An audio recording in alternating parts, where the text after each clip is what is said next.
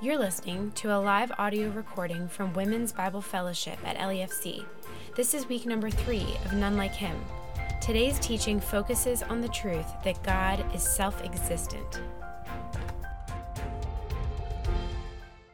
So ladies, before we look at this week's attribute of self-existent, the God of infinite creativity, I want to read some quotes from A.W. Tozer that reinforce why it's so valuable to study the characteristics of God's nature like we're doing this semester. The quote is somewhat lengthy because I actually took excerpts from various writings of his, but I think it's important to be reminded of these truths. And keep in mind, he wrote this decades ago, because he died in 1963. But I think you will agree with its relevance for today. We would never know by reading this that it was written decades ago. Christianity at any given time is strong or weak depending on her concept of God. And I insist upon this and have said it many times, that the basic trouble with the church today is her unworthy conception of God. It is vitally important that we think soundly about God, since he is the foundation of all our religious beliefs. It follows that if we err in our ideas of God, we will go astray on everything else. Often we have been warned that the morality of any nation or civilization will follow its concepts of God. We must think nobly and speak worthily of God. We would do well to follow our old-fashioned forebears who knew what it was to kneel in breathless, wondering adoration in the presence of the God who is willing to claim us as his own through grace. Worship, I say, rises or falls with our concept of God. If there is one terrible disease in the Church of Christ, it is that we do not see God as great as he is. End quote. 2 Corinthians 4:6 states, "For God who said, 'Light shall shine out of darkness,' is the one who has shown in our hearts to give the light of the knowledge of the glory of God in the face of Christ." God enables us to know his glory, which means if he enables us to, he wants us to know his glory. 2 Peter 3:18 tells us that we are to grow in the grace and knowledge of our Lord and Savior, Jesus Christ. Let me pray. Father God, you are great. Forgive us for the times that we fail to acknowledge that, or that we acknowledge it with our words, but our lives do not reflect that belief, that you truly are great and worthy of all of our glory and praise and honor. We pray, Lord, for your blessing now. Remove me, hide me, and reveal yourself to these precious ladies, Lord. Speak to our hearts the message that you want us to hear. We love you, Jesus. It's in your name we pray. Amen. Just as I said with the first two attributes of infinite and incomprehensible, the idea that God is self-existent is difficult to grasp. It's a challenge to fully wrap our mind around. Indeed, that's because there is nothing else in our world that is not created and has no cause. The definition of self-existent is existing independently of other beings or causes, not caused to exist by someone or something else, inherent existence, existence possessed by virtue of a being's own nature. I was thrilled to see that actually one source defined it as saying it is an attribute peculiar to God. Jean-Paul Sartre, a well-known philosopher, stated that the created entities cannot enjoy autonomy or self-existence because we must depend upon a creator. God has no origin. Furthermore, he himself is the origin of everything, and that is true of only God. Nothing else has no origin. We cannot think of anything that fits that description other than God. Even weeds. I was thinking about weeds that seem to just pop up everywhere, all over your yard, no matter what you try to do. They just show up in random places. Even weeds have an origin. They started with a seed that was originally created when God spoke the physical earth into being. A.W. Tozer describes God as the cause of all, and he himself is the uncaused cause. The first four words of the Holy Scriptures, Genesis 1:1, in the beginning, God. Arthur Pink points out that nothing, no one but God from everlasting, self-contained, self-sufficient, self-satisfied. And reading the entire verse of Genesis 1:1, in the beginning, God created the heavens and the earth. Pink points out that he was under no constraint, no obligation, no necessity to create. That he chose to do so was purely a sovereign act on his part, caused by nothing outside himself, determined by nothing but his own mere good pleasure. That he did create was simply for his manifestative glory. Pink rightly believes that it is impossible to bring the Almighty under obligation to the creature. God gains nothing from us. And we'll look at that in much greater depth next week when we consider God to be self-sufficient. These facts should cause us to be immensely grateful that Creator God chose to create us.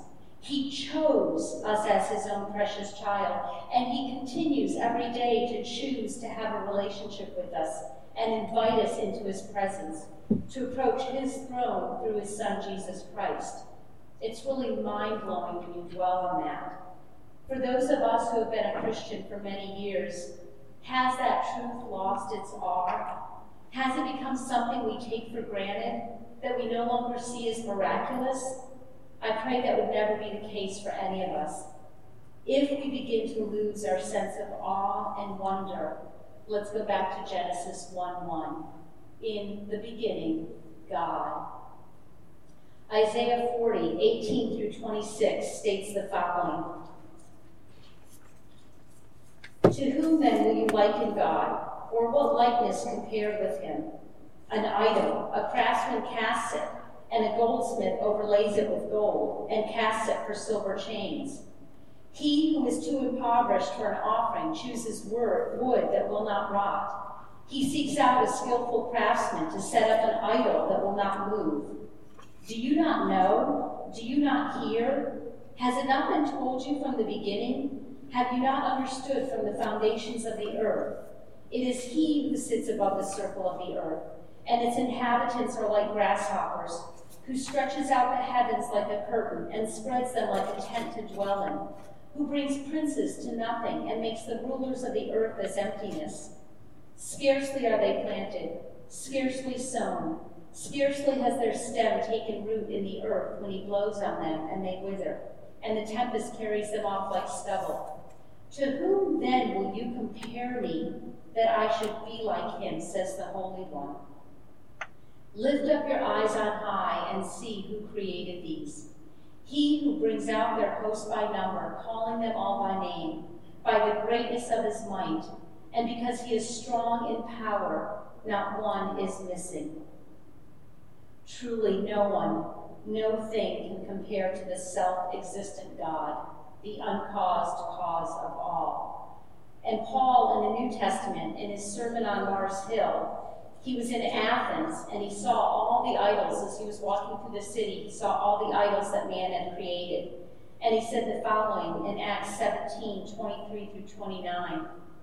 For as I passed along and observed the objects of your worship, I found also an altar with this inscription, to the unknown God. What therefore you worship as unknown, this I proclaim to you. The God who made the world and everything in it, being Lord of heaven and earth, does not live in temples made by man, nor is he served by human hands as though he needed anything, since he himself gives to all mankind life and breath and everything. And he made from one man every nation of mankind to live on all the face of the earth, having determined allotted periods and the boundaries of their dwelling place, that they should seek God and perhaps feel their way toward him and find him. Yet he is actually not far from each one of us. For in him we live and move and have our being. As even some of your own poets have said, for we are indeed his offspring. Being then God's offspring, we ought not to think that the divine being is like gold or silver or stone, an image formed by the art and imagination of man. In him we live and move and have our being. We are his creation. When I was researching definitions for self-existent, I found one source that explained that the word that encapsulates or means self-existent is Lord, when it's all in capitals, L-O-R-D, Yahweh, Jehovah, the self-existent eternal God. In Exodus chapter 3, a story we are all familiar with, when God appears to Moses in the burning bush, God is calling Moses to lead his people out of Egypt. And I'm going to read verses 11 through 15. But Moses said to God, "Who am I that I should go to Pharaoh and bring the children of Israel out of Egypt?" He said, "But I will be with you, and this shall be the sign for you, that I have sent you. When you have brought the people out of Egypt, you shall serve God on this mountain." Then Moses said to God, "If I come to the people of Israel and say to them, 'The God of your fathers has sent me to you,' and they ask me, 'What is his name?' what shall I say to them?" God said to Moses, "I am who I am." And he said, "Say this to the people of Israel, 'I am has sent me to you.'" God also said to Moses, "Say this to the people of Israel, 'The Lord, the God of your fathers, the God of Abraham, the God of Isaac, and the God of Jacob has sent me to you. This is my name forever, and thus I am to be remembered throughout all generations." Moses had first asked God, "Who am I that I should?" And God makes it clear to Moses, "It is not a matter of who you are, but a matter of who I am. And I am the great I am." I am means I am the self-existent one. I exist and I define myself. I am eternal. God's attributes are his essential essence, of which he says, "I am." He is telling Moses that he did not derive from anywhere. His existence is not dependent on anything else. In the New Testament, we see Jesus echo this in John 8:58 when he says to the religious leaders, "Truly, truly, I say to you, before Abraham was, I am." And the Jewish religious people at that time, they knew the power of that claim, because the very next verse says they picked up stones to throw at Jesus. Note that God uses the present tense. I am who I am. All that God is, he always is. And I know I've said that the past 2 weeks when we talked about infinite and incomprehensible, but it is worth emphasizing again. He is the same God today that he was when he appeared to Moses in Exodus. The verb to be, as in I am, is the Latin root of essence. God is the original, uncreated essence. And as God is, so is Jesus Christ, his Son, and the Holy Spirit. The Athanasian Creed, which was written in the 6th century as an early statement of belief, focusing on Trinitarian doctrine, the doctrine of the Trinity, and also Christology, which is the study of Christ.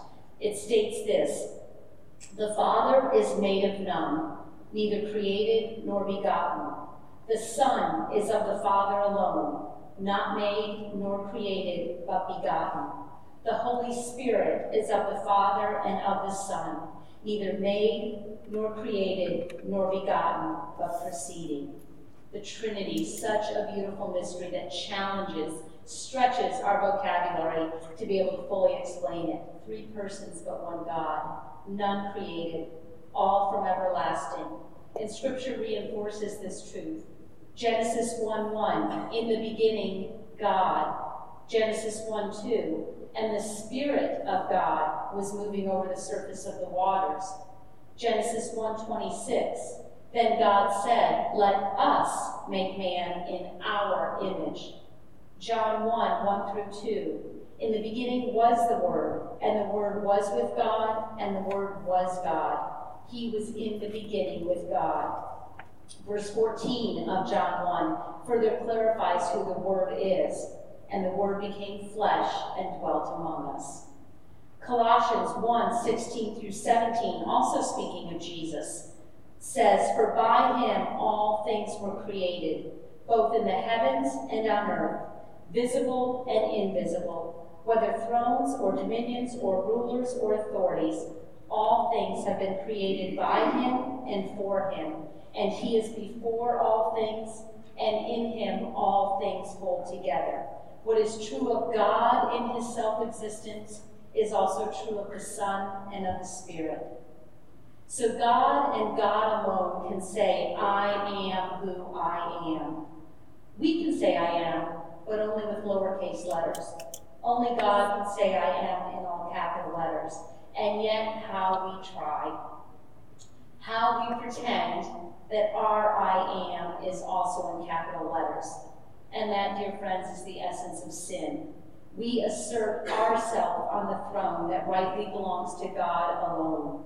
We think we have the right to call the shots of our life, to determine our destiny, to demand justice, to have our way.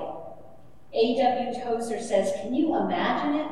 The great God Almighty, maker of heaven and earth, said, 'This is my name throughout all generations, my memorial forever. I am who I am. I never was created. I was not made. I am. I made you for my love. I made you to worship, honor, and glorify me. I made you to love and hold you and give myself to you. But you turned away from me. And you made yourself God and put yourself on that throne. That is sin.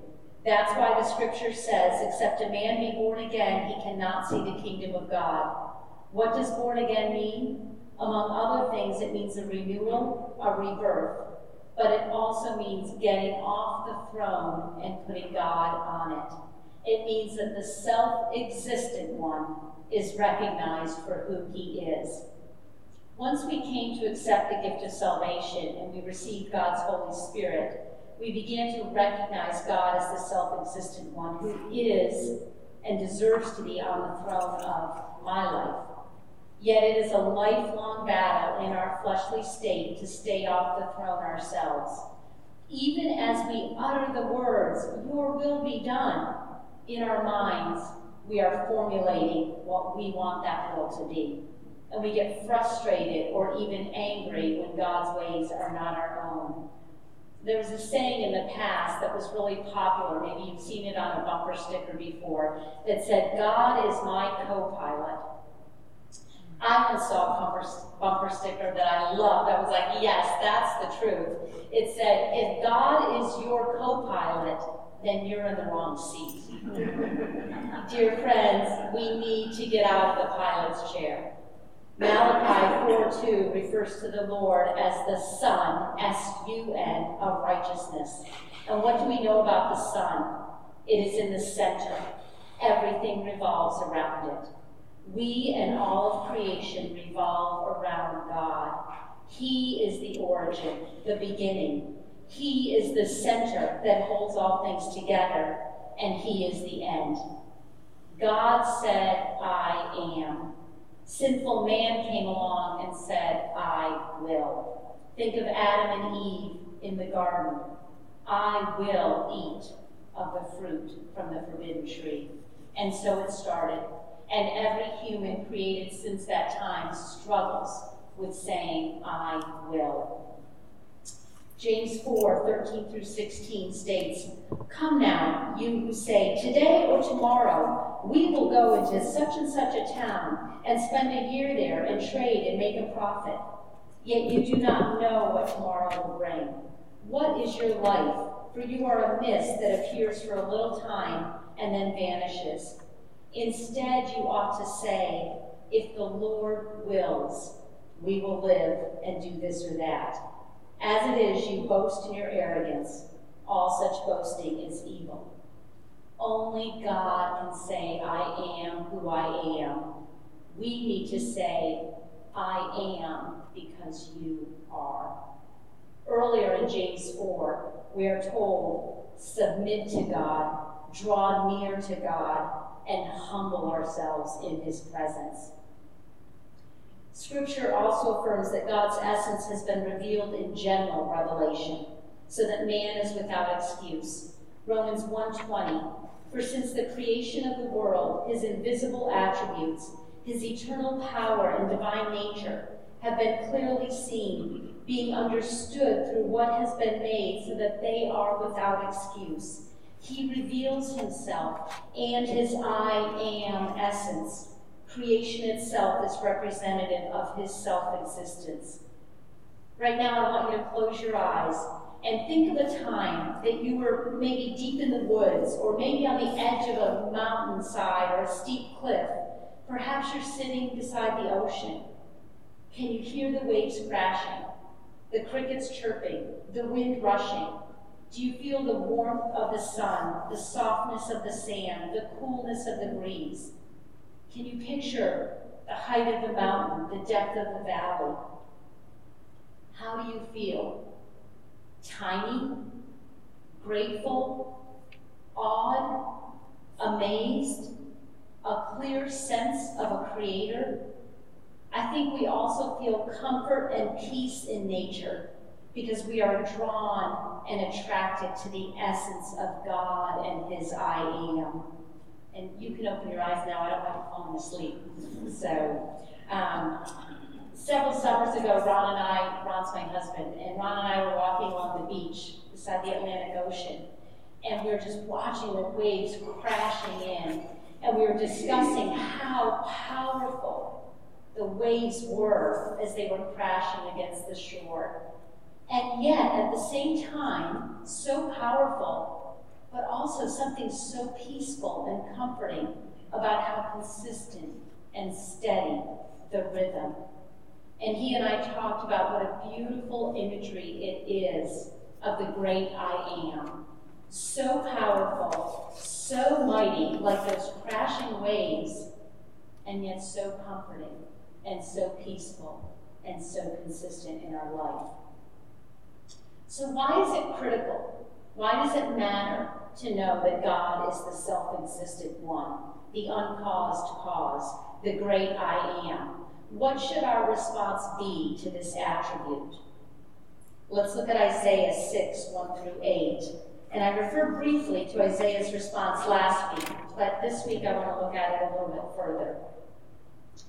In the year that King Uzziah died, I saw the Lord sitting upon a throne, high and lifted up, and the train of his robe filled the temple.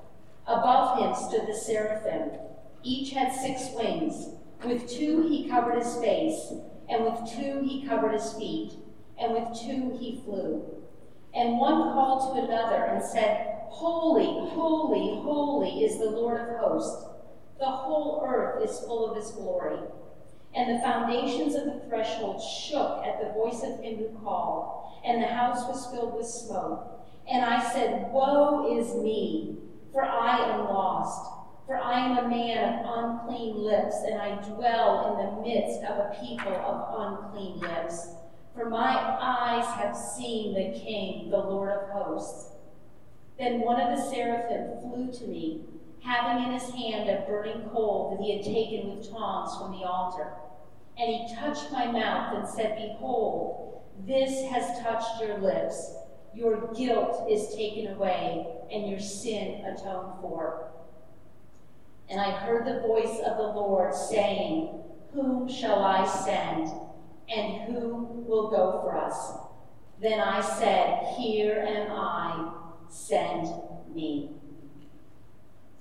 Isaiah's immediate response after seeing the great I am is, Woe is me, for I am, depending on your translation, I am silenced, I am lost, I am ruined, because I am a man of unclean lips.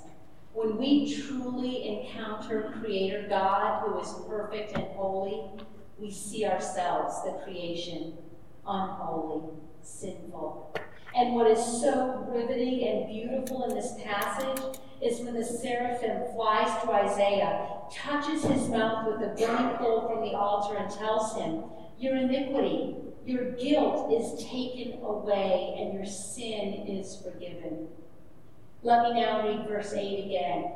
Then I heard the voice of the Lord saying, "Whom shall I send, and who will go for us?" Then I said, "Here am I, send me."